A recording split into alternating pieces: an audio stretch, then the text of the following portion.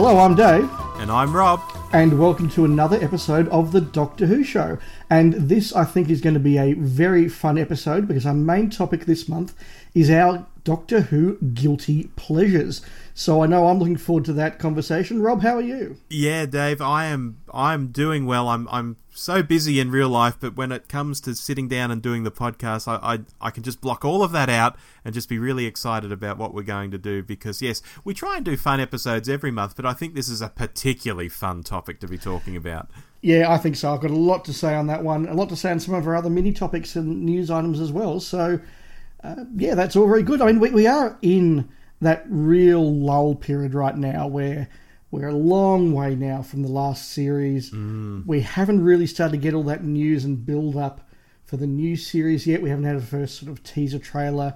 We haven't got detailed episode breakdowns. But that's all going to start flowing, I think, in the not too distant future. But for the moment, it's very quiet. Even set photos have been thin on the ground. I know some people go, "Oh, spoilers, don't want to see them," but you know, it's part of the biz. When you're on Twitter and you're looking at people talking about Doctor Who, they pop up with regularity normally, but at the moment, I'm not even seeing many of those. I don't know whether they've gone into the studio and they're hiding away from the world at present, or what's going on. Yeah, or even those early announcements where, for example, they know they're filming with a Zygon, so before people see Zygons walking around the countryside, they say, "Okay, everyone, here's a Zygon." Exactly. Yeah, it's definitely quiet, but that's kind of exciting, actually. It is the calm before the storm, I think, because let's face it, when we get to the next season, it's going to be big. Oh, yeah. I don't want to preempt it, though, you know? I mean, of course we're excited about it. Of course we have thoughts on what might happen. But I'm trying to just play it cool at the moment, if that makes sense. Because I just don't want to over-egg the pudding. I want it to just wash over me. It makes absolute sense, but you and I both know, I mean, we all know that the pre-publicity and the attention and the spotlight on the next season of Doctor Who is going to be bigger than we've seen for a long time. Oh, absolutely. New logo, new theme music, new composer, new doctor, female doctor, multiple companions. Everything has changed. New showrunner. New showrunner, yeah. But although we haven't got any news on the new series, we have got a couple of items. Now, one that caught my eye was an item in the Radio Times, where it was talking about the fact that David Tennant almost played Hannibal Lecter. Really, Dave? Yeah, now, not in the movies, but on a TV show that didn't last that long, so he probably did do quite well not getting this part. But I think it's a very interesting one, not so much because of the show itself and the fact he didn't get the part, but the fact that Tennant was very actively pursuing this. He had meetings with the producer, and it just indicates this real path that Tennant's going down, where he's looking for those really meaty, dramatic television roles. Even though he wasn't the star of Hannibal, he was looking for a Hannibal Lecter type part.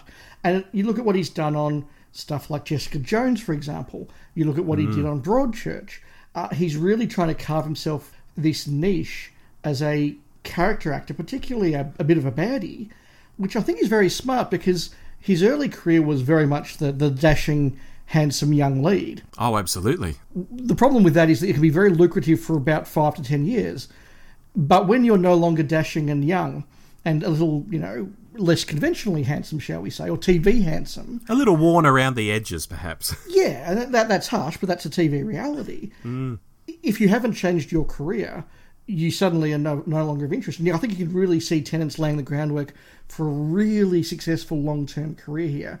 And I think perhaps better than a couple of other doctors, both new and old. Yeah, he's certainly going in for the tortured vibe, whether it's a bad guy who's a bit tortured, or even on Broadchurch, he's a good guy, he's trying to do good, but he's still tortured. He's not the fun-loving, jokey kind of, doctor-type character anymore. Well, no, and I remember the first time I ever saw Tennant on television was in an episode of The Bill where he played a murderer, and a really psychotic murderer. He was very, very young, and his performance in that was particularly memorable. And I've gone back and watched the episode a few times in recent years since it was on iTunes. But in that, he plays this guy that starts off as, no, I'm innocent, and then slowly these layers unpeel over the course of the episode until you get to this really crazy, mad murderer. And he was brilliant in that, so he's kind of always had it, but yeah, I'm really pleased for Tennant that he's doing these sort of things. You've just reminded me, actually. Did you ever see the Vic Reeves and Bob Mortimer reboot of Randall and Hopkirk Deceased? I'm aware of it, but I haven't seen it, no. Tennant's in one of those episodes, and he's a bit unhinged in that. That's all I'll say. Okay. Well, that's very interesting stuff. Moving along, news is thin on the ground this month, so this will only be our second and final news story. From a bit closer to home, perthnow.com.au has been reporting on Peter Capaldi, who's recently been in the country, and I think you'll have more to say on that in a moment, Dave. And they got him talking about, what it's been like enjoying life, basically, after Doctor Who. And Capaldi's just flat out said, it was 4 years on Doctor Who, now I'm just resting, I'm playing my guitar, I'm going out for breakfast, I feel slightly guilty to say it, but I'm enjoying it. And he says, Doctor Who is a great show and experience, but to be at the centre of that brand is a lot of work. It's a lot more than just acting. It's hard to maintain that level of commitment. I get the feeling the part might have really beat him down, even though it was the part he wanted to play all his life since he was a little kid. Once he got it, I think he realised, gee, this really is hard work. I think it really beat him down, Dave, and that's why he didn't do another series. Everybody who works on the new show talks about how punishing the schedules are, and I don't think that he was any different in that. Yeah. Look, at his age, he took on the role at 55, which I think... Wasn't that the same age as Hartnell? Within a year or two, definitely, yeah. Yeah. And, it's taken him through, he's finished the role now and he's just turned 60. It's 5 years of your life in your 50s, half of that decade. That's a significant portion of your life to give away at a particular time of life. Hats off to him. Yeah, no, totally understand that. And he doesn't need to work out what he's doing next in his career. He could happily retire now, I suspect. Oh, I think so. And maybe just do pop culture conventions, Dave, if that's a good segue. It's not a bad one. So, Rob, last time I said I was going to go to a convention. Yes, I was very surprised to hear this. Well, I can now tell you that I have been to a convention, but I'm very sorry to say it is comfortably the worst Doctor Who convention I've been to in my lifetime, and that includes Survival 94, where the organiser forgot to book the guest. Now, Dave, to be fair, this wasn't specifically a Doctor Who convention, though.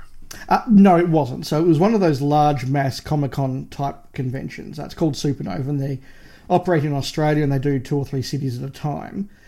It wasn't a Doctor Who convention per se, but it was definitely hinged off Doctor Who fandom this time, in that Peter Capaldi, John Barrowman and Pearl Mackie were the headline guests, and headlined by quite a length, I think. Yeah, different supernovas over the years tend to string together a few of the big guests, so they do attract a certain fandom. I've been to ones in the past, for example, that had several of the original Battlestar Galactica cast members. For example, they had Starbuck and Apollo. Richard Hatch when he was still alive, and Boomer and so on. So that they try and do that sort of themed thing, but it's not specifically about one show either. No, and there were other guests there as well that I'll mention later on. I mentioned it being the worst convention I've been to. That is, in some ways, fair and in some ways not fair. There were positives that I will talk about in a moment, and there were positives. But this was the epitome of the overexposed, over-commercialised, oversold, exploitative fan event. There were literally thousands of people there, and it was run in a way that I think just lacked any heart and soul. I've been to conventions that are similar and are professionally run in that, and I use that in the technical sense of being run by an organisation for profit. For example, when I saw Terrence Dix and Matthew Waterhouse and Geoffrey Beavers a few years ago, that was a really nice con. Even though it was done professionally and you paid and all the rest of it, it was a really nice event. I really had a nice time. Let me emphasise as well, I'm not worried about the money. I totally accept that if you're going to get Capaldi and Barrowman and Mackie, all of whom are high-profile names, all of whom could be earning money could be earning a lot of money elsewhere, and if you need to sort of have that limitation on how many autographs and photos they do, I get you've got to price it at a certain level. I'm very comfortable with that. I accept that. But I do expect to get some value for that price. So my experience on the day, it took me 40 minutes to drive to the location and another 40 minutes to park. Wow. Which just sort of shows just how big this thing was. There were thousands of people there. When they sold the autograph and photo tokens, the autographs particularly were done by a time, so you bought a particular time slot. The assumption I made was that therefore they would sell exactly enough tickets for that time slot to be very manageable, and that's how they were limiting things. When I got there, so my first autograph that I'd paid for was John Barrowman's at 11:30. I got there at 11:30 and already the queue was like hundreds deep. Wow. I don't think anyone was checking to see what time people had their tickets for, and people were just sort of joining the queue and whatever. And I was, quite a way back. The other thing was, again, I don't mind organisers selling, special gold Gallifrey passes or whatever you want to call them. In this case, they were selling these passes for upwards of $700. Yeah, Supernova gets pretty pricey. That guarantees you front row seats to all of the panels. It guarantees that you're going to get, cut the line for autographs and photos, and I think, you get to touch the celebrity or something, I don't know. There's a VIP party on the Saturday nights. For full disclosure, Dave, I've had a couple of VIP tickets to Supernova. I didn't pay for them, though. It was when I worked for an entertainment company back in the day, and I was there as a guest of Supernova. So I know how these things go on, and VIP is a nice thing, though. Oh, look, and I totally get that that's a way to make money and to differentiate different people. But usually when they've had those sort of passes, they've had their own sessions. So there's been a gold autograph session and a gold photo session. Usually first thing, they're put through, and it's sort of, everybody else go and do something else. We'll deal with all our gold passes, then we'll sort of get to the masses. Yeah, because often the gold passes in terms of photos have all the guests together, and it's very rare for them to actually get together for photos on the day. It's usually just for the gold pass people, for example. Yeah. The way it was working here, certainly with the autographs, was the gold passes could buy their tickets for any autograph session, but they simply jump to the front of the queue. That's right, yeah. So if you're in a queue that's, say, 150 people deep, and then 10 gold pass people rock up, that queue doesn't move for another 10 minutes while those people go to the front of the queue, which is very, very frustrating. And it got to the point where, after sort of being in this line for nearly an hour, and having not really moved that far, one of the organisers came up and said, now just bear in mind that at some point John's going to have to go and have his break and have his lunch, so we're not sure if he'll do all of the line now. And I said, well, hang on, I've paid for an 11:30 ticket. Oh, well, you can always come back at the 1:30 session, which means I'm then competing with everyone who didn't get this one and all of the 1:30 people. Oh, well, yeah, what can you do? And I was like, no, I've paid money for this session. So it really was like that. Did you get the sense that they were putting times on them as more of a suggestion as when you should line up, as you say, they weren't actually checking this, they were just maybe trusting people that only the 11:30 people would be lining up? Yeah, very, very much so, and definitely oversold. Like I'm sure they sold more autographs than they really, really should have. At the same time, a friend of mine sent me a message because the Capaldi-Mackie panel was on at 12:30. He was wandering around the convention about an hour and a half before that, and saw that the queue to get into that panel was already several hundred people deep. So he joined the queue, and the queue was in the sun. So there were people who spent 2 hours in the sun lining up to try and get into the panel, the one single 50-minute panel that Capaldi and Mackie did together. So, I missed the start of that because I was still trying to get John Barrowman's autograph, and which I eventually got, and I'll come to that because that was a positive. When I got to the venue where the panel was, I was told it was full. They couldn't let anybody else in. I sort of watched and saw that what they were doing was as somebody walked out, they let someone else in, nightclub style. So I kind of, made myself known and hassled them a bit. And when someone came out, I go, oh, can I have their spot? Oh, I have their spot. And we were packed into this shed.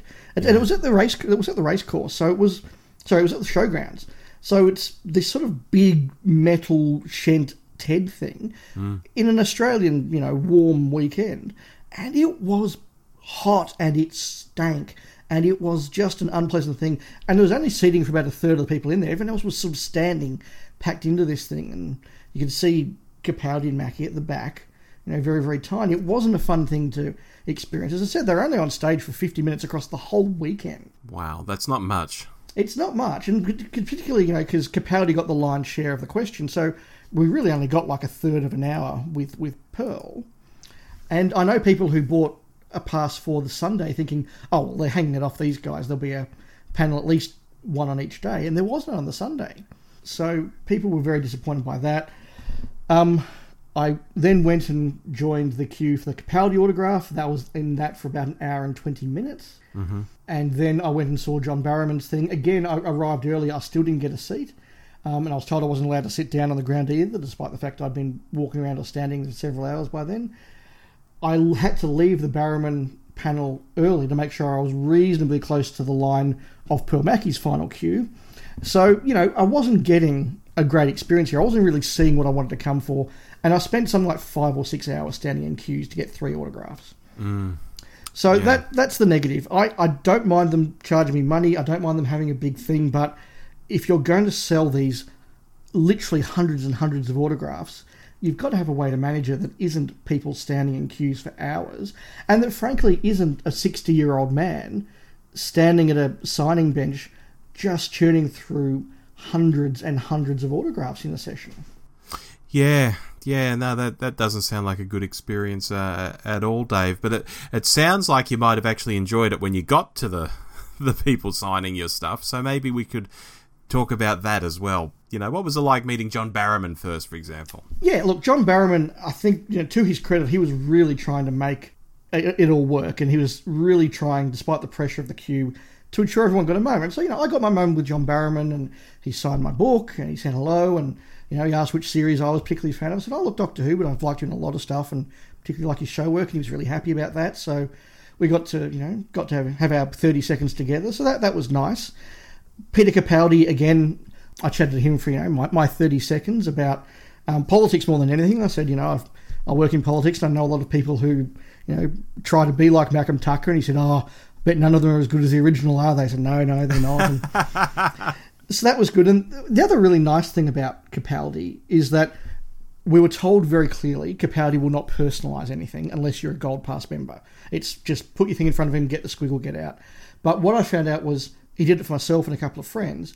If you presented something like a book or a DVD cover or whatever that already had autographs on them from other people that said to David or to Mark or to Todd, he copied that and did it personalised anyway, which he wasn't obliged to do, but he did make the effort. So that's really nice to hear. Yeah, so that was really nice. And Pearl Mackie was really pleasant, and I think she's still just stunned at how much people loved her performance and what a big deal it was to people. So that was nice.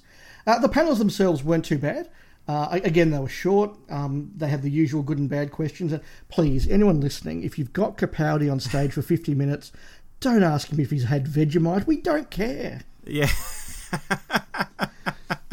And let me guess, someone else said, what's your favourite episode? Or do you like the Daleks? Or just some other inane question like that? Was there anything like that? There are a couple like that, but that's all right. He handled them very well. It was really clear what everybody who's met Capaldi before says about him, that he is a hugely charismatic and lovely personality.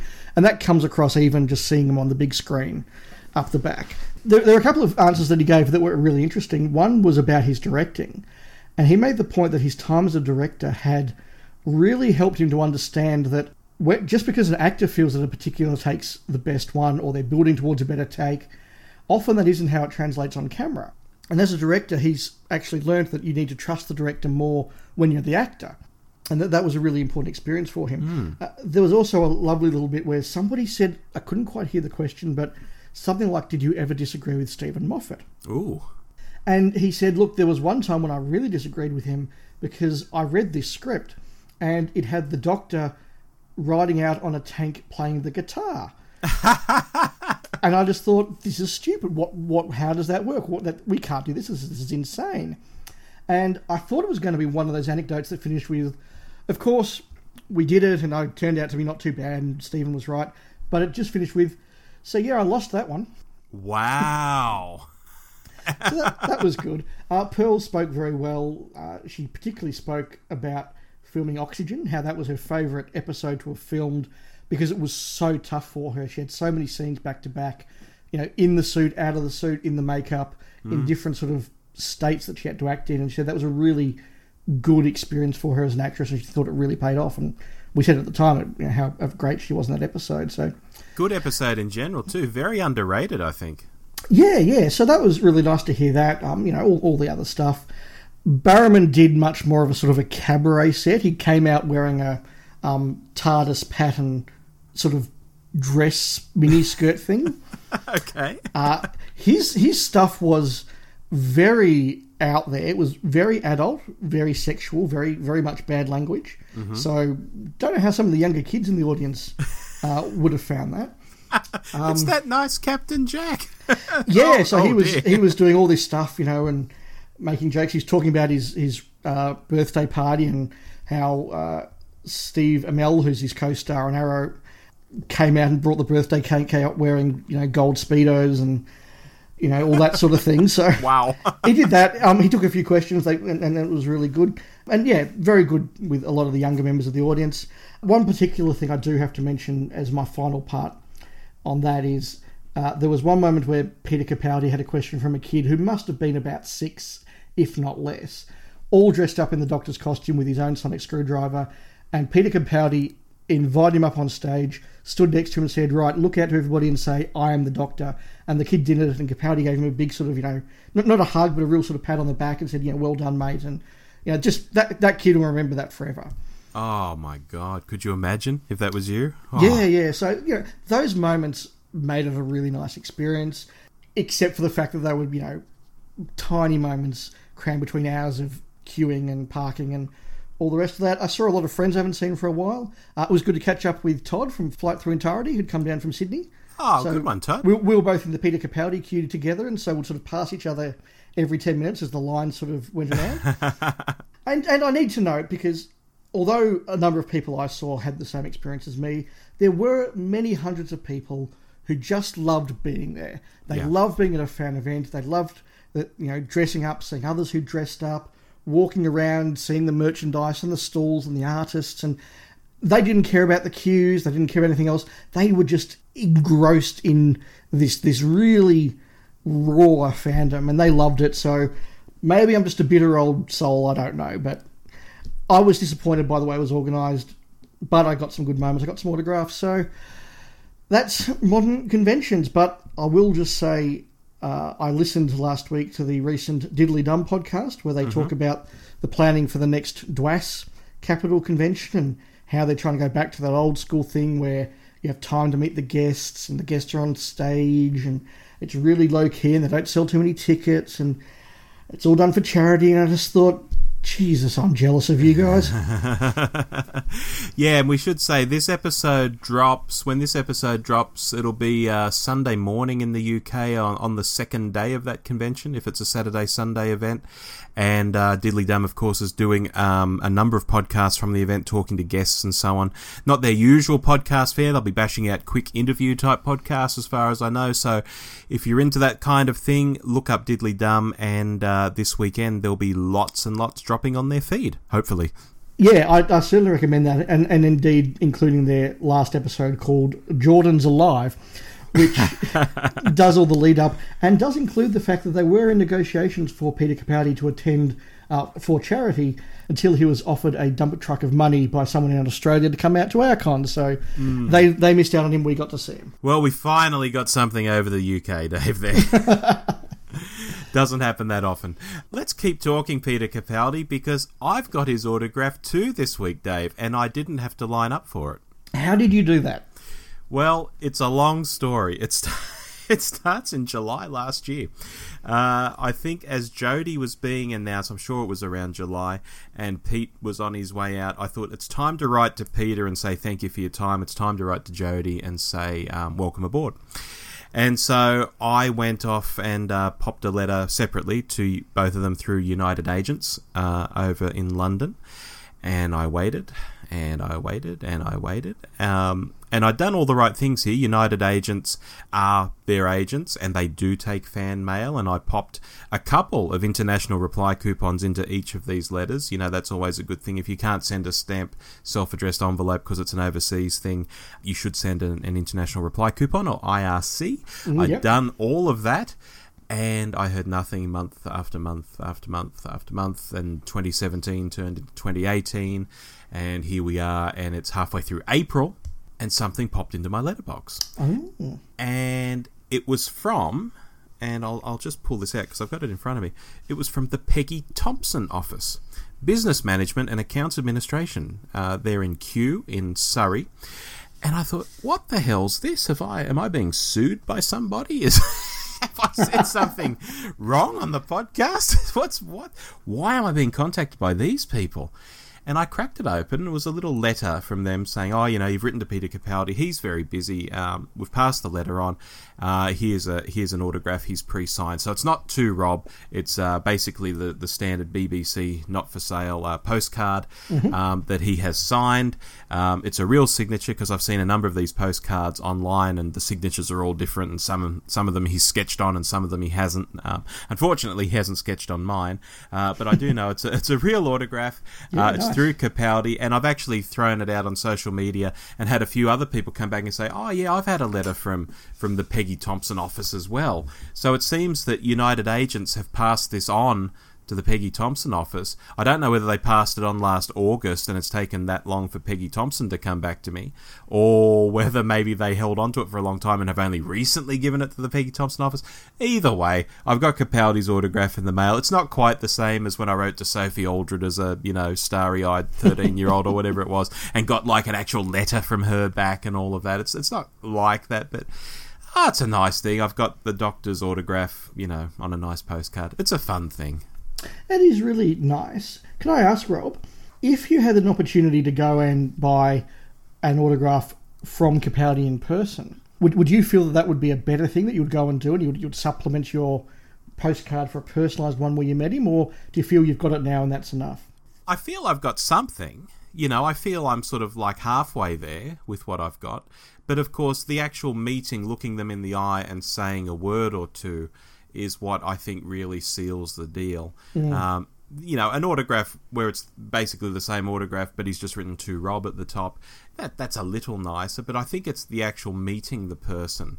I almost think sometimes I don't even need an autograph or a selfie from people like that. It's almost just the talking to them that's the important part. Yeah. For example, I've met Russell Crowe once, and although I did get his autograph, and I have it here, I was sort of standing toe-to-toe with him and talking to him. And this was many years back. He still was, younger and fitter than he is today. He's got a big bushy white Santa beard at present. He looks very old. He looked more like Maximus. And I was just looking at him thinking, good God, it's the general, it's the general from Gladiator. This is really wild. This is amazing. And even if I hadn't got his autograph, I'll still remember talking to him, looking him in the eye, toe to toe, two big buffy blokes, having a chat. And I think that's where it's at for me, the interaction, even if it is only 30 seconds. Yeah, I do agree. I think the autographs are nice, but the interaction is important. And indeed, at that Supernova, Tom Welling and Michael Rosenbaum from Smallville, plus Alan Tudyk from Firefly were all there.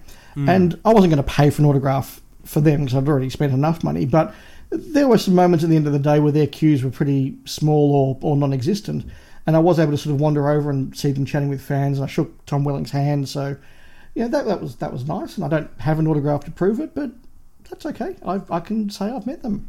Yeah, you don't need it. You've done that. And of course there are cases where I've got Doctor Who autographs here that I've sourced through companies like 10th Planet Events in the UK, simply because I will never meet the people involved. They're too old to be travelling out to Australia, or they're too niche to be coming out. In fact, I've ordered one just recently. I've ordered a Peter Purvis signature because I don't think he'll be popping out here anytime soon. And he'll dedicate that to Rob, and so I'll have an autograph to Rob from Peter Purvis, but it's not like I've met him. Yeah. So it's kind of it's a halfway thing for me. It is his autograph. It'll be on a lovely photo, but it's not quite the same. No, I understand. Now, moving away in part from Capaldi, but not entirely, we've both had some similar mail this week. We have. The new Target novels have popped into our letterbox this week, and I am delighted with mine. How about you? Absolutely the same. They look lovely, they feel lovely, they smell lovely, They're very, very old school. I'm glad you said smell, because one of the first things I did was actually smell not the spine, but the inner bit, flick the pages past my nose. And I thought, this smells like the books used to smell back in like 1987 when I'd go to the bookstore. That cheap paper and ink smell. Oh my God. Yeah, no, they're very lovely. Mine only arrived 2 days ago because I did buy them locally, which meant there was a longer wait, but I paid literally half the price. As getting them mailed out from the UK would be. So I haven't had a chance to read them all the way through, any of them, but I've dipped in and looked at a few pages or a few key scenes or chapters here and there, and they are very lovelily written, and I look forward to actually reading them over the next month, and maybe we'll have a more in-depth talk about a couple of them on our next episode. Yeah, I'm very much the same. I started flicking through Rose, and the start of it, Russell T Davies has started writing about Wilson, that character who we never even saw on screen, where Rose is creeping around in the basement saying, "Wilson, you got the lottery money," and all that. There's a whole backstory for Wilson and how he's been embezzling money. That's very Malcolm Hulk, isn't it? Yeah, it's like this whole other sort of world that's going on. Yeah. And I just want to mention to anyone out there who might not listen to the Graham Norton podcast, he obviously does a radio show as well as his TV show, and there's a podcast of the radio show. He recently had Stephen Moffat and Russell T Davies on as his guests. And not only that, they were talking about the Target novels. So, I as I said on Twitter, I've now heard Graham Norton say the words Target novels. I've heard Graham Norton mention River Song on Big Finish. I'm just like, what's going on here? I never thought I'd hear Graham Norton say these words at all. And he does this whole big interview about the new Target novels with Moffat and Russell. That's very cool. I'll have to check them out. The one thing that I will say, though, on a slightly more downer note, is that whilst I'm sure that, like mine, your social media feed has been full of fans of our vintage who have absolutely loved these books. They've all rushed out to buy them. They've all posted photos of them. They're really enjoying them. I did see some comments from Milk Publishing on Twitter where they said that they'd only sold 2 copies in their shop, and that whilst old fans love them, there's been no interest from new fans or the younger generation. And as somebody did point out, if you don't have a love of the Target novel and you can buy the DVD, why would you buy a novelisation?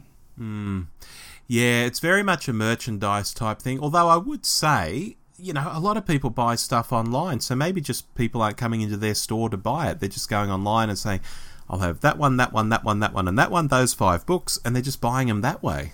Maybe, I hope so. And I hope we'll hear some news about how they've sold fairly soon. Hopefully they will have sold enough to do another set.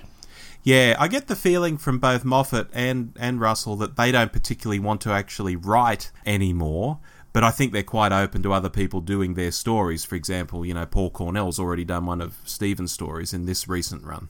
Yeah, I mean, I'd love to see Gareth Roberts do one of his stories, for example.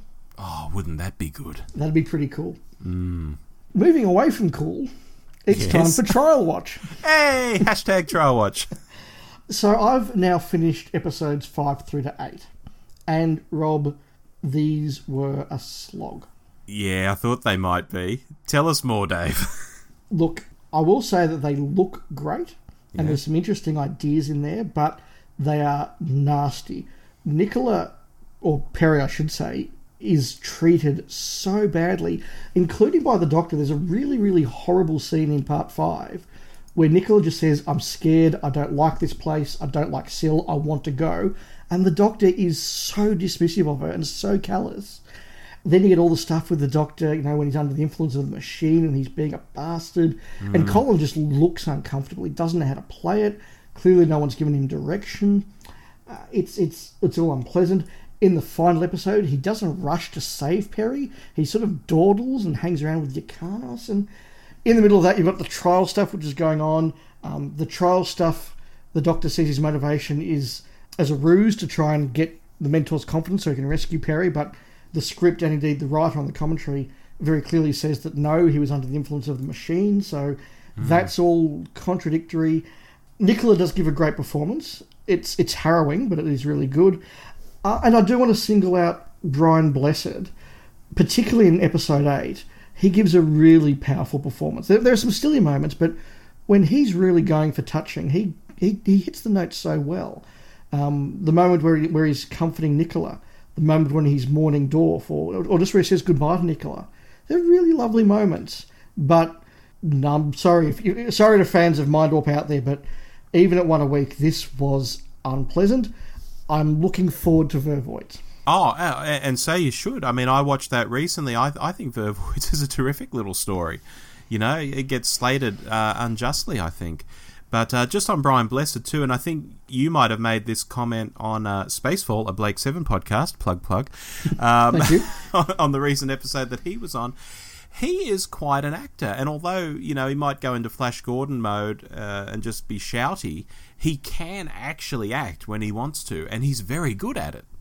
Yeah, as we mentioned when we were talking about his performance in Cygnus Alpha on Blake 7, when he was Augustus in I, Claudius in 1974, 76, something like that, he was considered by a lot of people as being the best actor on English television at the time. And when you watch those episodes of I, Claudius, you can see why.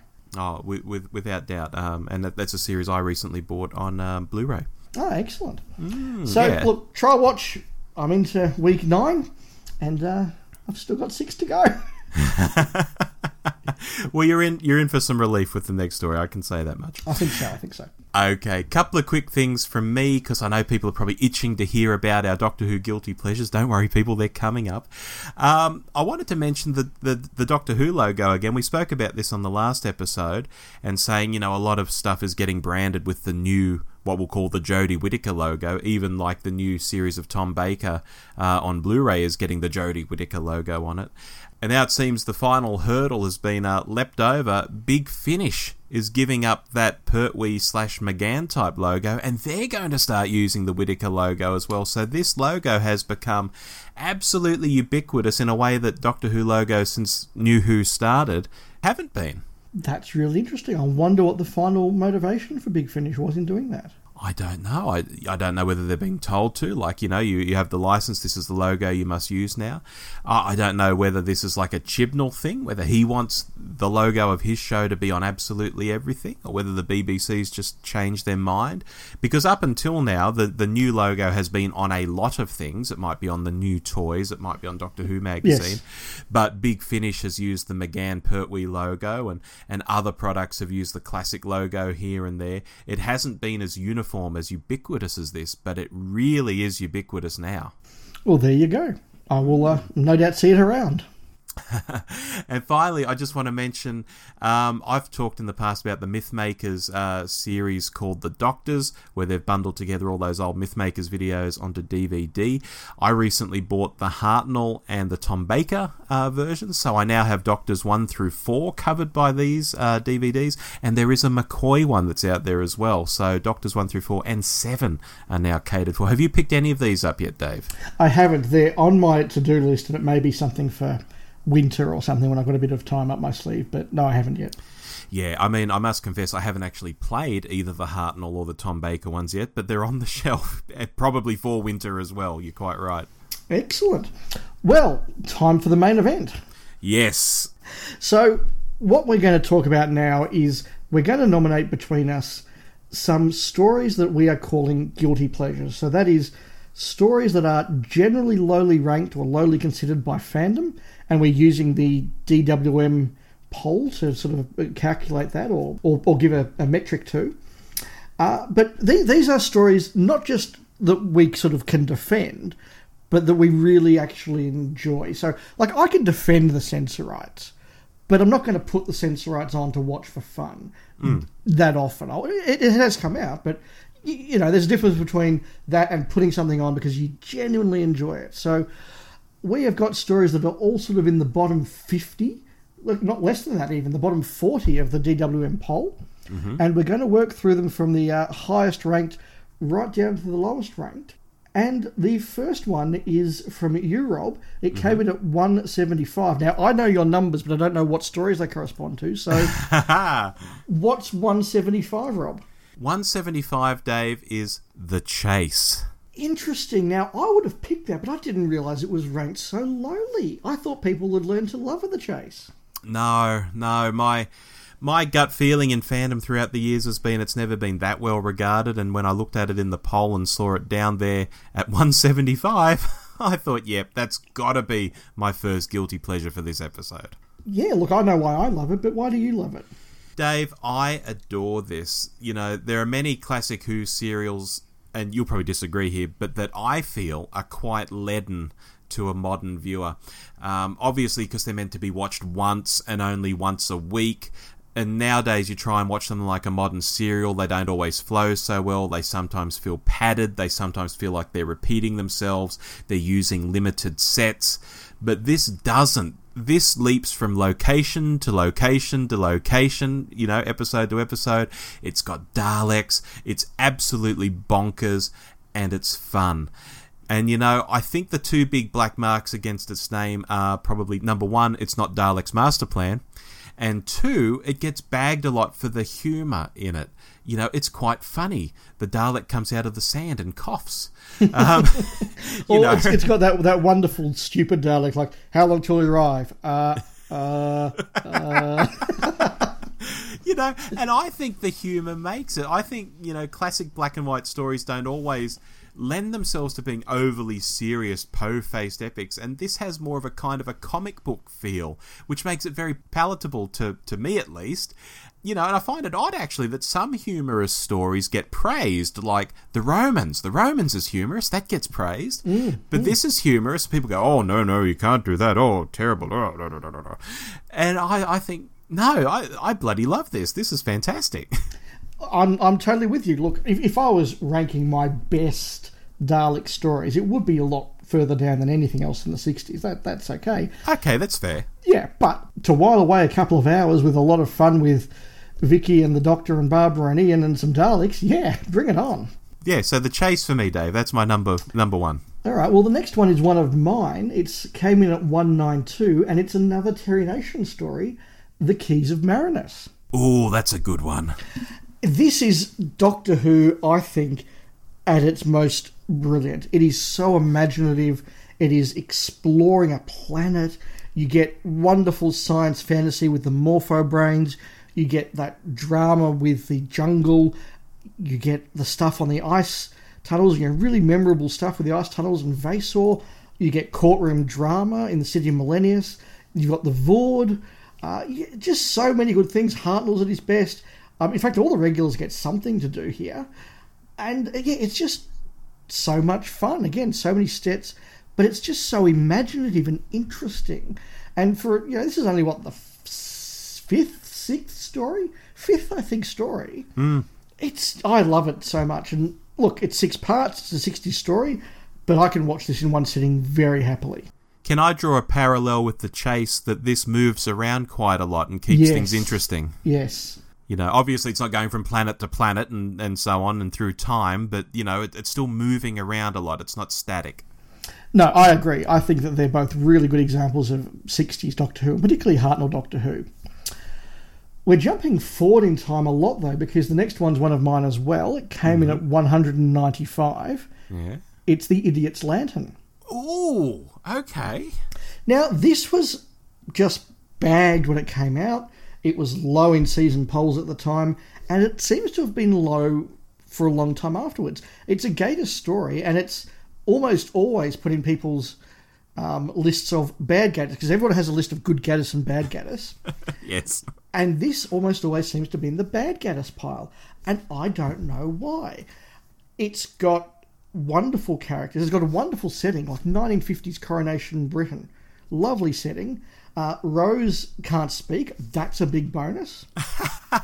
Because we are in Series 2 now, so yeah. The alien idea is really interesting, really well realised.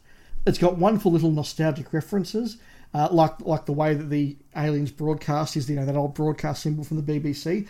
And the character of Tommy, I think it is really, really well done and well acted. I loved this episode when it came out, I still do. And I genuinely don't know why people don't like this one. I can realise why people don't like The Chase, for example, because you're right, they're very, it's Daleks and it's silly, it should be whatever. I don't know why people don't like this one, Rob.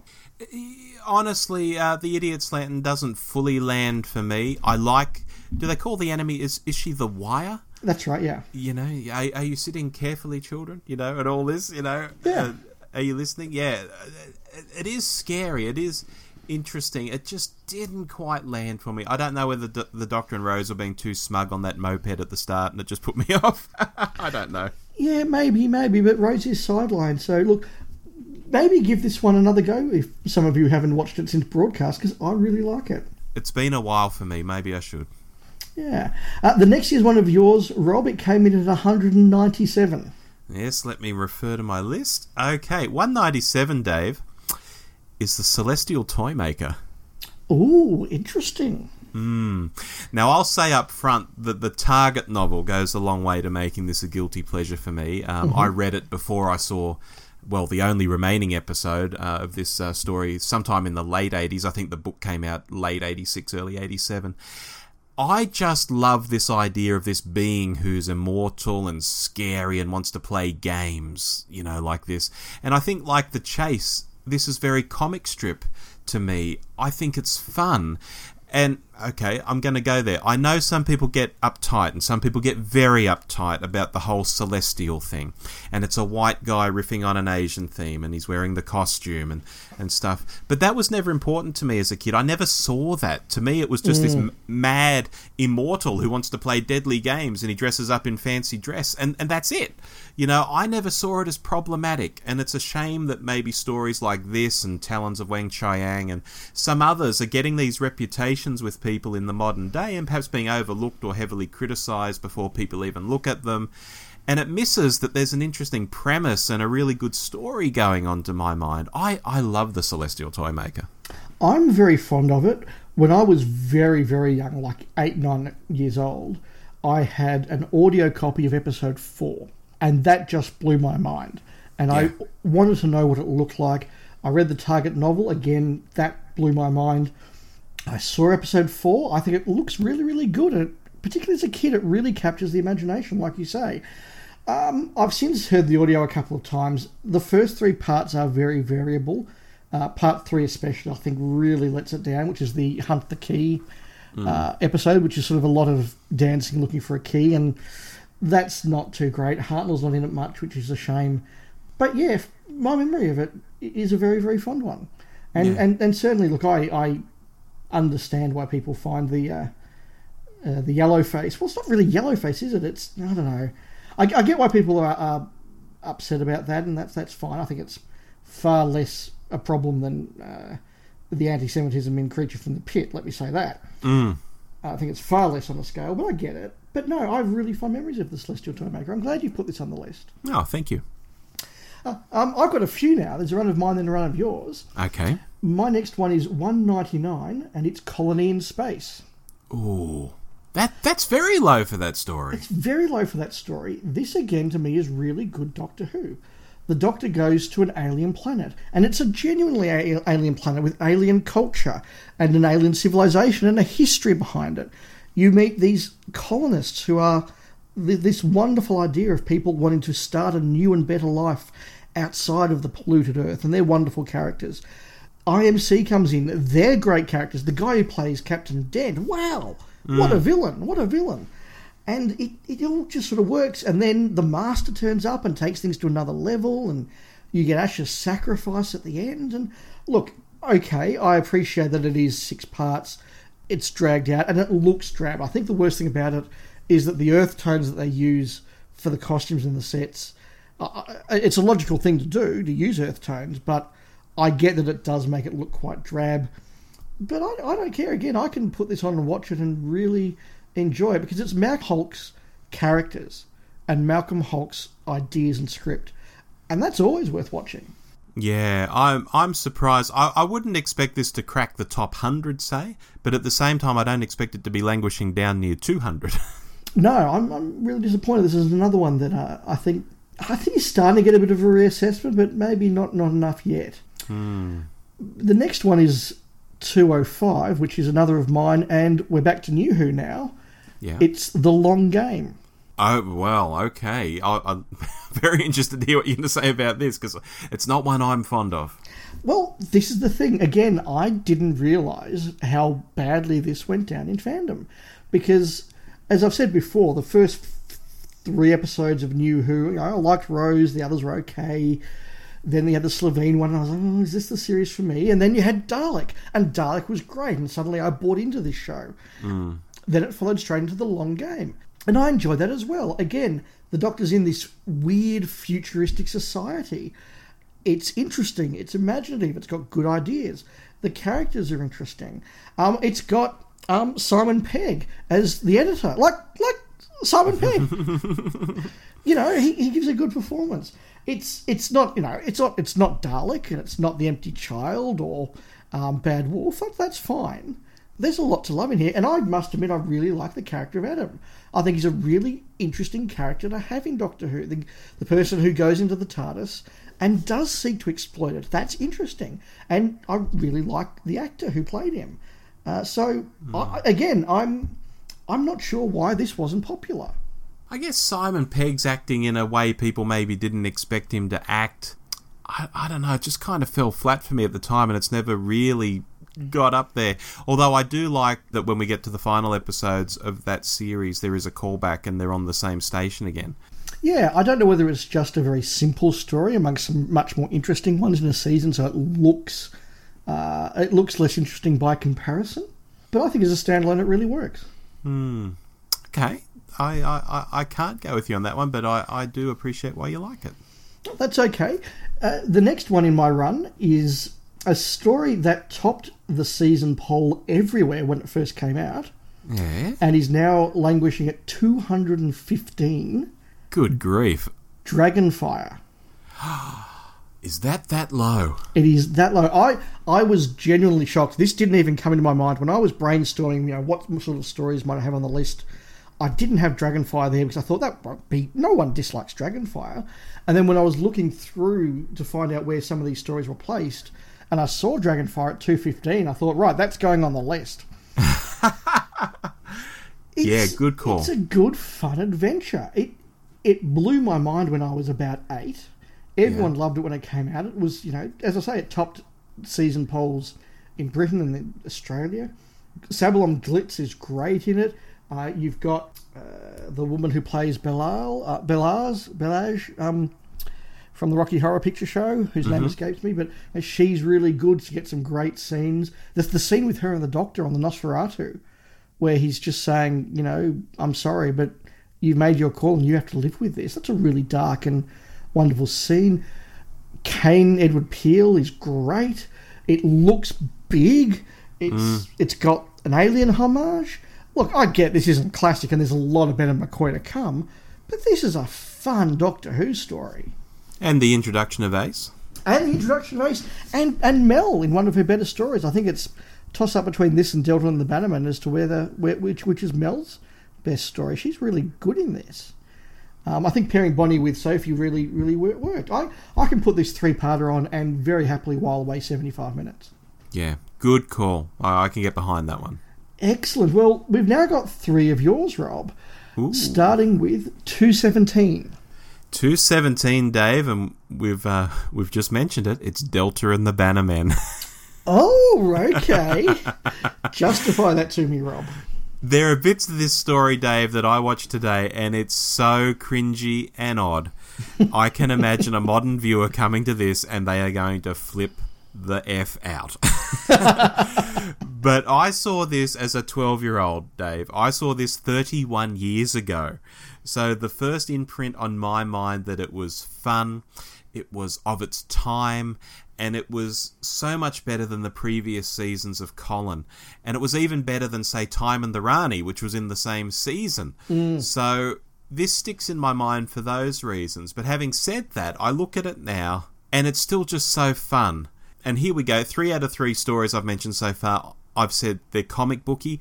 This is very comic booky. This is very graphic novel to me. This is like something out of a 2000 AD strip, especially the landing pad with the bus at the start. It feels big. It feels sci-fi. It feels authentic. And it's only just a little small scene in the overall story. But it made the Doctor Who universe feel really big and interesting again. It was like a strip from Doctor Who magazine.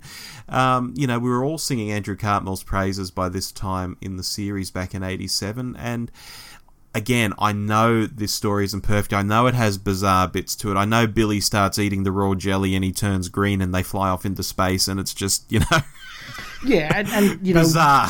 Who were the Bannermen and what were they doing? It's a really strange story. I wouldn't have it on my list. It's not a story I'm going to pull out, I'll be honest with you. But I have learned to appreciate it for what it is. Yeah, it's a real guilty pleasure for me. Yeah, that really is a guilty pleasure, I think. But I love that you love it. Down one spot at 218. Yes, and we're getting into some Davo now. A Davo at 218. Go on. Yeah, don't worry. There's a Davo even lower down. 4 to Doomsday, Dave. Now this gets so bagged, but I love it, and I think we've discussed this before on the show. So apologies to people who've made me make this kind of comment on it before. But to me, this is a Hartnell story. You have a curious doctor, you have this 3-person TARDIS team, an alien spaceship, there's bonkers stuff going on. It's so Hartnell to me. And yes, I get that Tegan's sketching skills are ridiculous, and yes, she knows this specific Aboriginal dialect, which is a crazy stretch because the average Australian knows no Aboriginal, let alone a very specific dialect of Aboriginal. But put all of that aside, and the storyline seems so Doctor Who to me. And when you have that fan knowledge that this is Davo's first story in front of the cameras, you sort of watch it with that appreciation that this is pure Davo. This is his very earliest take on the role. And I think he does so well. And I think it's fine. I don't understand why it gets so bagged. I loved it as a kid. It fired my imagination. I will confess, as an adult, I find it very slow. And I find the performances, amongst, frankly, all the leads, I've got to say, maybe with the exception of Sarah Sutton, maybe, but I find all the leads just a little off their game. And that makes it a little bit harder to watch for me. That's why I probably wouldn't pull this off the shelf nearly as much. But by the same token, down at 218, that is quite a harsh ranking for this. It's very low, so I had to include it. And the final in this trilogy of yours, Rob, is 220. I might horrify you here, Dave, and maybe I'm even horrifying myself by saying this, but no, damn it, I'm going to say it. It's Love and Monsters. I'm a little bit horrified, but go on, it's your pick. Justify it to us, Rob. This is actually my only entry from New Who in all of this discussion we're having, and I don't know whether that's a good or a bad thing, but to me, this is a story that I seem to watch in a really good frame of mind. When I saw it the first time, and I thought, this is funny. This is a piss take. This is doing something really different, and it's a nice diversion from the rest of the series. And I never had any issue with it. I could see why people might, however, have some issue with it. Even as I was watching it for the first time, I was sitting there thinking, oh, people are going to freaking hate this. Oh, they're going to hate that. Oh my God, they just did that. Oh, this is going to be hated. So I was thinking that even on first watch, but I was enjoying it. And, maybe if I'd watched it in a different frame of mind, or maybe in some different format, maybe I could start to sympathise and fall into the other camp. But for what it's worth, that first impression I had remains with me to this day, and I just see it as really fun. Even when they make the oral sex joke at the end, which people seem to pull out now and say, oh, they make this oral sex joke, it's terrible. I think, oh, come on, it's funny. That's all it is. It's entertainment. It's funny. Yeah, I'm not going to buy into this one. I'm sorry, Rob. It's a story I've really genuinely tried to love, and particularly after a couple of years passed and people were talking about why they liked it and how they saw it and how it worked for them, I thought, okay, I'm going to try and watch it through their eyes, and I have, but I just can't. It is the sort of humour that really needs to land or it completely flops. And for me, it just falls that wrong side. And I'm sorry, it just doesn't work for me. And a lot of it, I think, does come down to the villain. Yeah, look, that's fair enough. And again, I fully acknowledge that I think I just got up on the right side of bed that day. It just imprinted on me the first time, in the way the writer intended it to. And there it is. I like it. Others, meanwhile, might have been expecting something else, didn't like it, and have hated it ever since. I think a lot of episodes are like that, maybe. You've just got to see them in the right frame of mind. I'm sure there are people out there who like Rings of Akhaten, for example. Yes, I believe so. The next one's one of my picks. It's a story that I have talked about before, but I couldn't leave it off the list. It came in at 223, and it's The Horns of Nimon. Ooh, Lord Nimon. This is genuine guilty pleasure Doctor Who, because I know that it's terrible. But I just love watching it anyway. I love the over-the-top performances. I love the wit of the script. All those lovely little Douglas Adams lines and references, and the Gravitica normalizer, and I believe he lives in the power complex. That fits. All of that sort of stuff. It's great. It's got Giles Gibbs Kent, who's a lovely actor. Sadly, didn't live much longer than this story. Who plays Seth? He's really good in it. Graham Crowden, obviously, but also, to be absolutely serious, it has this wonderful third part where Romana, and how good is Lola Ward in this? Yeah. Where Romana goes to Krynoth and sees an alien invasion that's succeeded in a world that's been destroyed and defeated. And that's really dark and effective and evocative to see that the Nimons, have won and wiped out this planet. And that, if we don't stop them, that's what's going to happen to Skonos, and then the next planet, and the next planet. So it has got a bit of dramatic depth to it. But even without that, it's a lot of fun. I can remember going back several years now when my friend Richard and I did a panel at a Doctor Who convention, a professional one. We were asked to do some panels for it. And we did one on cliffhangers, where we just showed, here are our top 20 cliffhangers and why we think they're good and what cliffhangers are good for. It was just a chance to show people clips and have a bit of a chat while others are out getting autographs and stuff.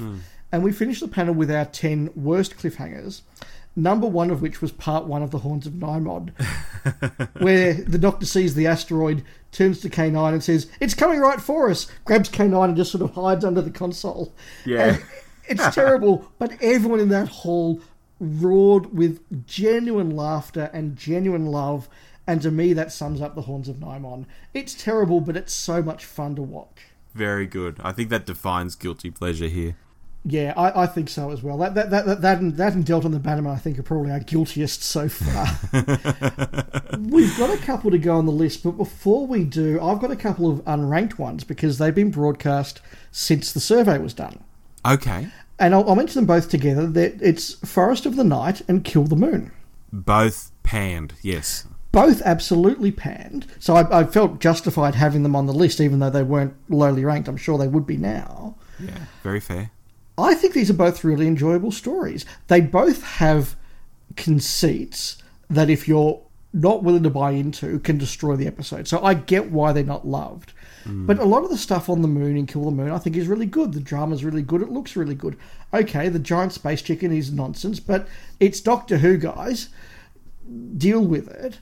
The build-up to that's really good. Forest of the Night, again, the central premise is bonkers, but that is so gorgeously directed, and it's so interesting, it's so well filmed, that I just got engrossed in it and trapped in this world, and in the end I didn't care that it was nonsense. I just enjoyed it. So, two new Who stories for me that I really enjoyed watching. I didn't think they were classics, and was a little shocked to find out how much they were hated when I then went onto the internet half an hour later. Yeah, Forest of the Night, the sort of magical angle to it really just kills it for me. The way all these trees have grown up so quickly, okay, that's a bit magical, but then they disappear, that's magical. But then the streets aren't wrecked from where they've grown up through the streets, the cobblestones aren't wrecked. I would have maybe liked to have seen some aftermath. Okay, if this forest had grown up to protect the Earth and bounce the solar flare off it or whatever the heck was going on, okay, at least let there be some aftermath. And the city's a bit ripped up and, this pseudo-science-y sort of feel to it that, something actually happened instead of ping, forest appears, ping, forest disappears, everything's back to normal. It was a little too magical. I would have liked it to have been a little more sciencey. Totally agree with you. Totally understand that. But for me, the way it was done was just so lovely. I didn't care. Yeah. And Kill the Moon, as you say, it looks really good. When they're up on the moon, which is Lanzarote, for people who didn't know, they're on the volcanic landmass of Lanzarote, and they've put some sort of filter on the camera to make it look like moon rock, I guess. That all looks really great, but it just went a bit haywire for me with Clara being given the decision of what to do and talking to the whole Earth and slapping the Doctor. Is that the episode with "I'll slap you so hard you regenerate" as a line? Oh, it could be. I don't remember. It could be, which just, I thought, why is that acceptable? The moment that made it for me, and the moment that could have destroyed it for me, was the moment when they ask Earth to make the decision. And I remember thinking, if Earth says we're going to sacrifice ourselves for this egg creature, I'm out of here, because, let's face it, some people might say they'll sacrifice themselves for a creature. They'll be in the minority. If almost no one would turn to their loved one next to them and say, I'll sacrifice you for an alien creature. So I thought it was so realistic but brave for them to take that choice that Earth goes, no, sorry, we're picking us over it. And then Clara has to make the decision. It worked for me. Look, the last 5 minutes is absolute nonsense. But overall, I think it is, it's more than its last 5 minutes. Yeah, look, it is. It is. They both are. And they got people talking and they did something different. I can appreciate them for that, but I understand why they're panned, because I tend to pan them myself. Fair enough. So we're into our final 3 picks. There's one from you, one from both of us, and then one from me. So at 2:28, one from you, Rob. And we're back to Davo, Dave. What Davo's at 2:28? You'll say, obviously, when I tell you, it's the King's Demons. Oh, obviously. Now, this one, of course, gets super panned by people, but for heaven's sake, there's a strong historical theme here, Dave, which is teaching the kids something. I know fans ask, what on earth is the Master trying to achieve? And sure, it's small-time stuff. He's not trying to destroy the universe, but he's trying to mess with the foundation of parliamentary democracy, which will still mess with Earth in some ways. I guess I can see an argument for this could have been better as a meddling monk kind of thing to do. I take that on board, but I guess they had to use the Master back then because they were putting Anthony Ainley in just about every second story in the Davo era.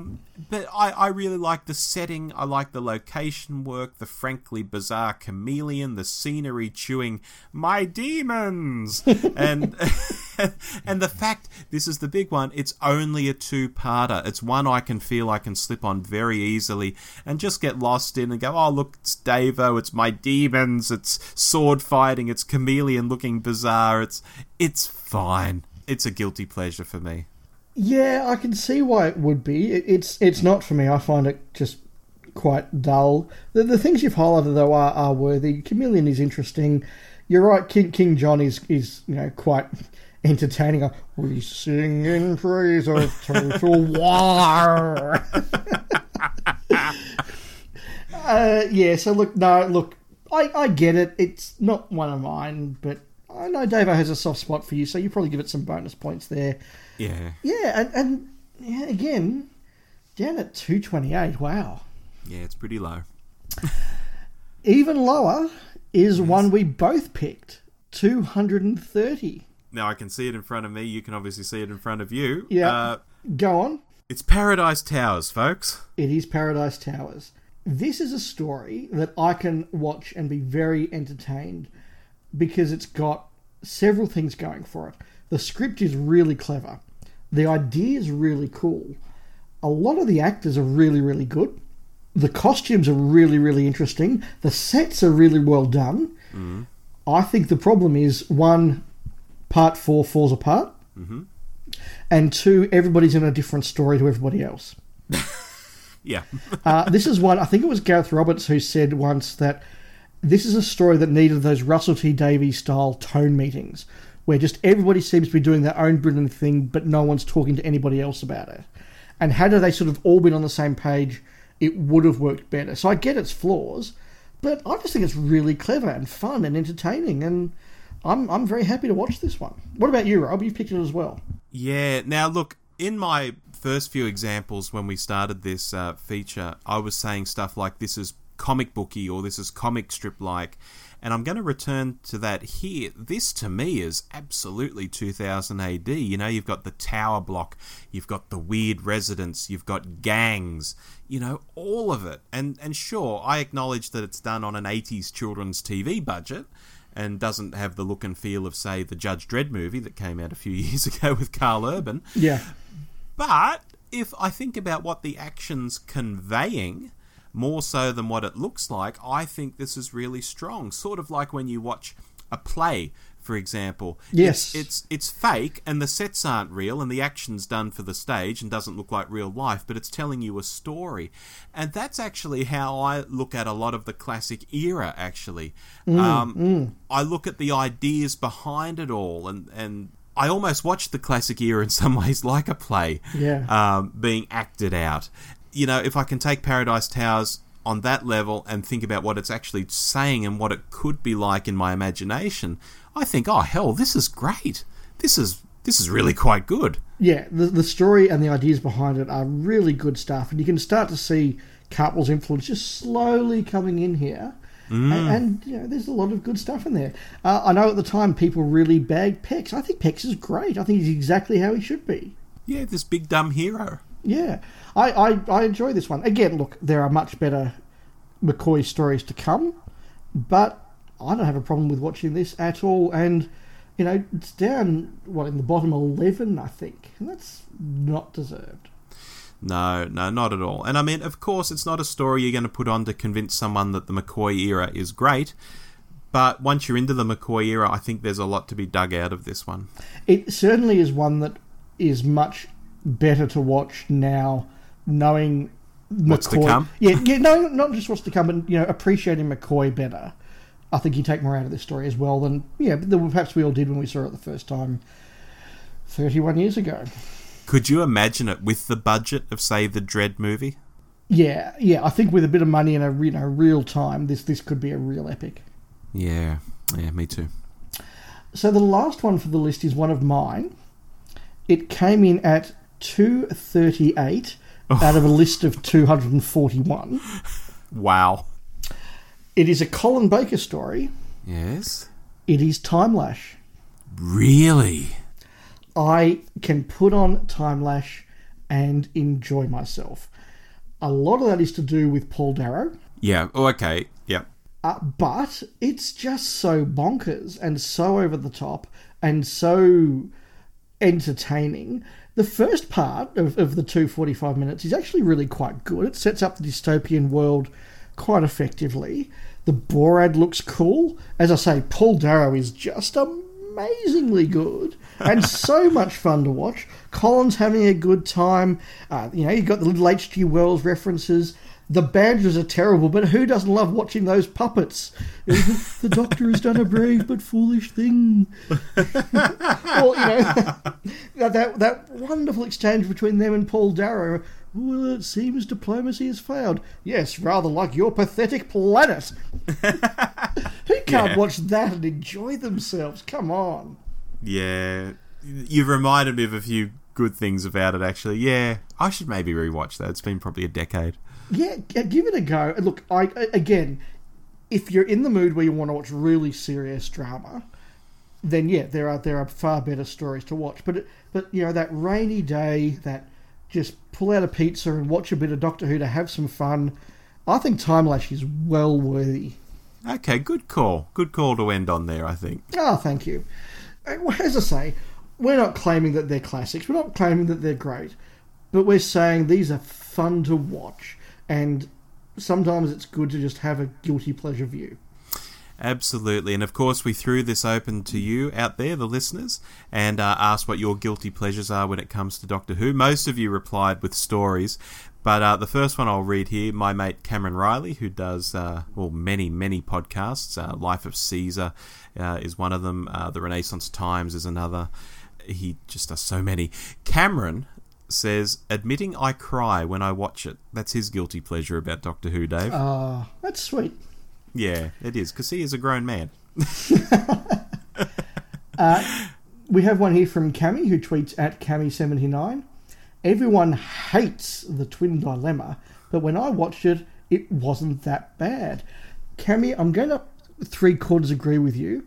When I watch The Twin Dilemma, I start at episode 2, and that makes it a reasonably okay sort of space romp. It's part 1 that kills that one, I think. Yeah, good call.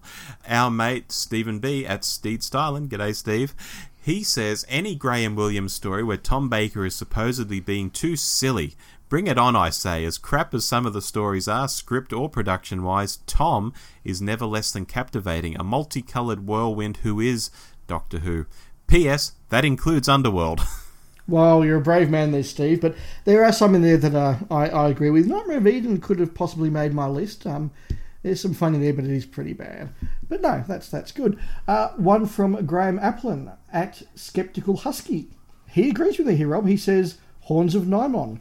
It's fun, it's kitsch, it's not the greatest serial ever, but it has a twinkle in its eye, and I certainly prefer it to the rather po-faced stuff which followed it.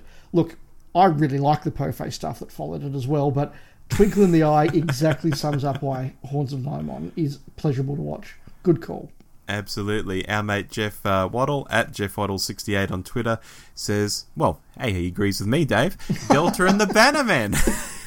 I know it's rubbish, but it's a gentle story that you can put on and just while away an hour. And this is when McCoy began to change into the brilliant Doctor he became later on. Completely agree, Jeff. Yeah, it's a good call.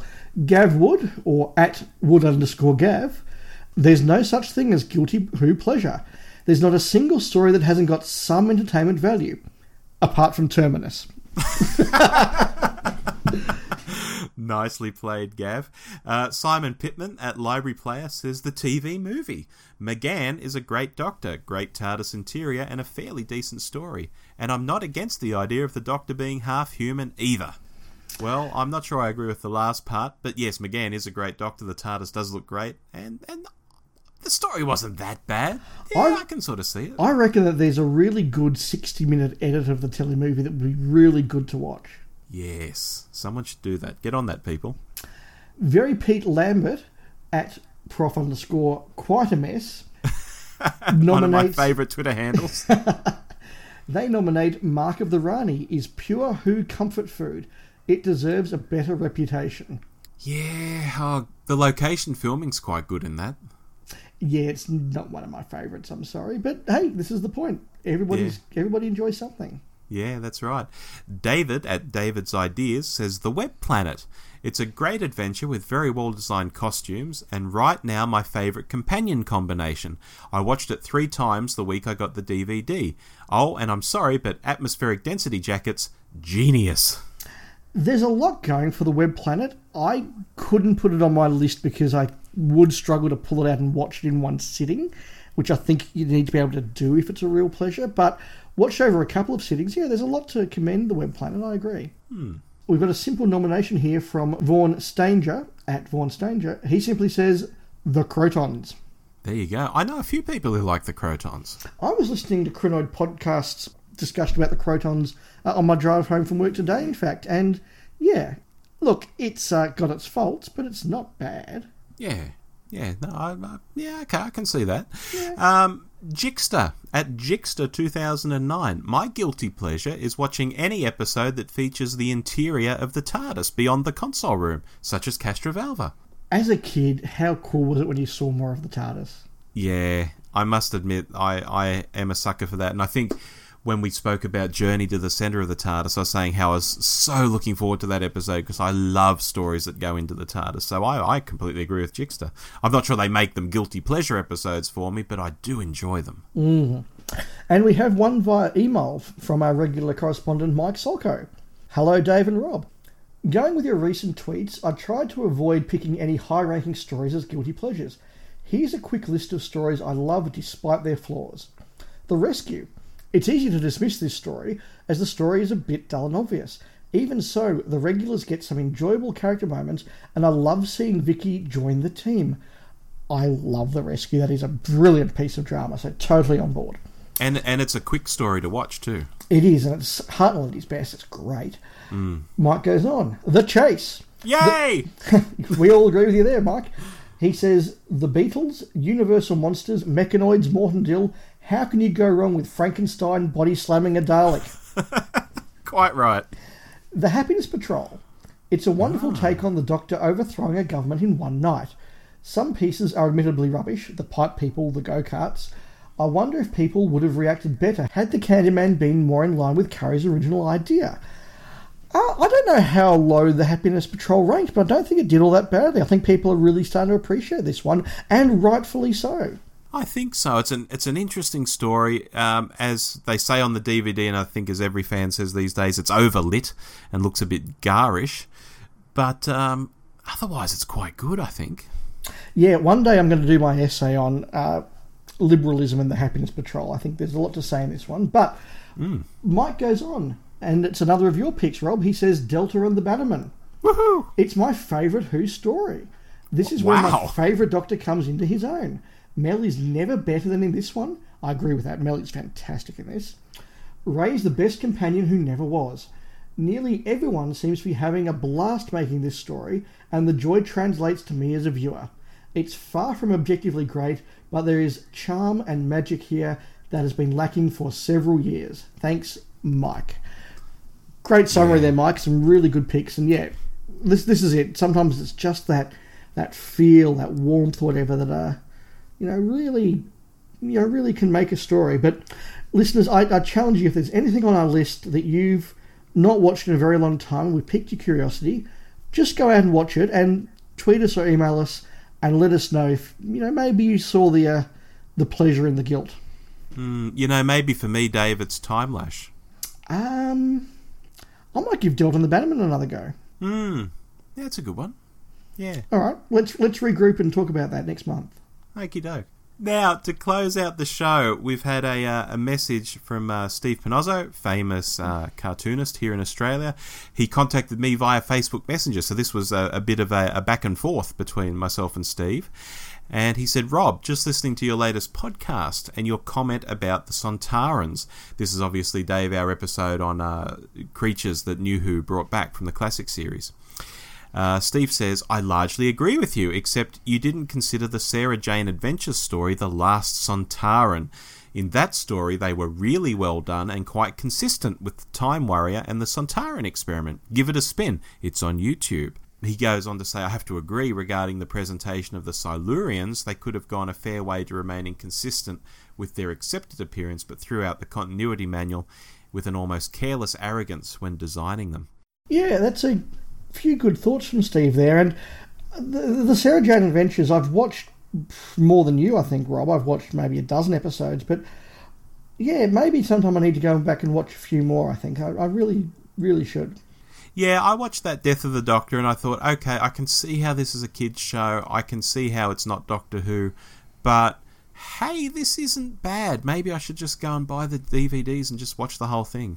Oh, as a kid's show, it is absolutely brilliant. I have huge respect for it, don't get me wrong. It's just that I'm not a kid, so sort of watching it back to back to back, I kind of struggled with. But tipping into an episode now and then, I really appreciate it. Yeah, good one. So, that's all we've got to chat about Doctor Who-wise. But, Rob, as we often ask, have you been watching anything else worth mentioning this month? I have been, Dave. Based on a challenge from one of my work colleagues who said to me recently, have you ever watched Westworld? And I said, do you mean the classic 1970s film? And she said, no, I mean the TV series. I said, well, look, here's the thing. I've known about Westworld when they were still making it, and it's a series I said I would always watch. I said, I still haven't watched it.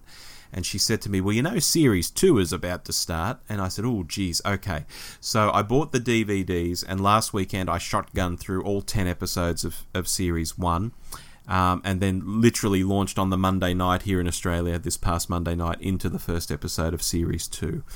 And I really enjoy it. That first series was very psychological, very interesting. It reminded me of Battlestar Galactica in some ways, where, you're talking about, artificial life, and is it real or not? Is it sentient, and so on. This second series has started off very violent, and maybe there'll be a lot more fighting and battles in it, but hopefully it'll go back to some psychological sort of pieces as well. I'm really quite enamoured with Westworld at the moment. I've heard a lot of good stuff about it. I haven't seen it, and just for no other reason than there's so many series I could see, and it hasn't sort of found its way onto my list. But yeah, hearing good things. Yep.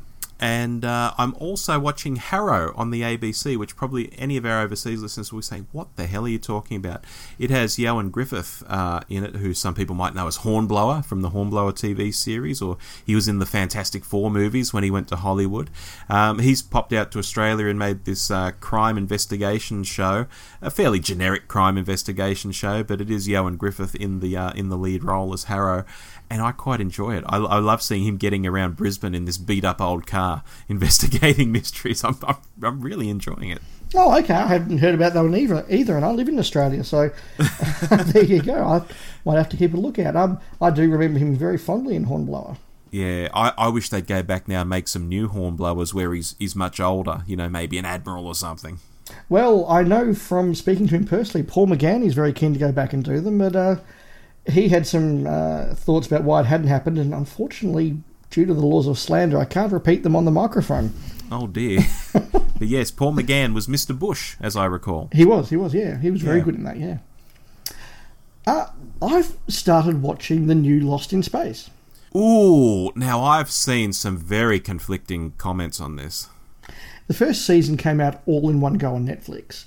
I, as much as possible, try to avoid binge-watching series. I think that's the best way to spoil a series. So I've been trying to watch one a week for the last few weeks. I'm up to the end of episode 3. I'm not yet sold that it's brilliant, but I'm very, very engaged and very, very intrigued about this world and universe that they're building. And I'm going to keep going. It's nothing like the second and third colour season that they did of the TV series. It does, however, have something of a similar vibe to the original black and white series, which was very different to the later ones. And yeah, I'm interested to see where this is going. And Dr. Smith is particularly interesting. Okay, of course, Dr. Smith's now a woman. Yes. I think played by Parker Posey. I'll have to take your word for that, yes. Who I remember from films like A Mighty Wind, for example, which is quite a fun film. Yes, but look, there is a Billy Mooney cameo in there if you look for it. And I did get very excited when I saw him. Yeah, no, that's nice. Yeah, look, I've heard such conflicting things about it, and having about, about 15 or 16 series that I've yet to catch up on of other things. This has really gone way down the list for me. I'm just not interested in it at the moment, based on what I've been hearing. Yeah, fair enough. I'll let you know when I finish it what I think and whether it's worth getting into. Not on TV, but I did see Avengers Infinity War yesterday. 2 days before it came out in the US, I have to say. And I've been lording it over my American friends that, well, we just could spoil this movie for you if we wanted to. But yeah, I think the reason that came about, correct me if I'm wrong, obviously we're about a day ahead of the US to begin with. Yes. But we also dropped it a day early because we had a public holiday on the Wednesday, whereas normally a movie would come out on the Thursday. That's right. So it was Anzac Day on the Wednesday, which is our World War I and military memorial holiday for those who are overseas. And legally, the shops can't open until 1 p.m. on Anzac Day because you do all the commemorations in the morning. So there were no midnight screenings of this. So the 1:30 session that I went to locally was one of the first ones shown anywhere, like anywhere in the world. That's right. New Zealand, I think, might have been a couple of hours ahead of us, but that's it. And I have never seen my local cinema packed like this, busy like this. I was at the VMAX, which must have a couple of thousand seats, sold out. And did you like it? Because for me, a lot of these Marvel films just tend to be the same plot over and over and over again from film to film. Look, I'm very I'm not a Marvel comic fan, so I sort of take the movies as movies. Some I love, some I think are very tedious. This was very, very good and does an incredibly good job at pulling together 10 years of story arc build-up. And I'll say no more. Wow. Okay. I'm interested in it then. Yeah, and really strongly advise anyone who wants to see it, go and see a session that's going to have a packed cinema, because it's one of those movies that is, I think, better appreciated with a big audience. Okay, good advice. So, Rob, over the next month, we've got a couple of things that we're looking to come out. Mm-hmm. Our main topic for next month is what we're calling Queer in Who. Yes. So, it's well known that what some people call gay content or the gay agenda or just a certain amount of queerness has sort of woven its way around Doctor Who in various ways, particularly over the last 15 years, but really over the last 50 years. And we're going to have a bit of a chat about where that is. Some of it will be, some quite proper, in inverted commas, discussion about, where it comes into the production.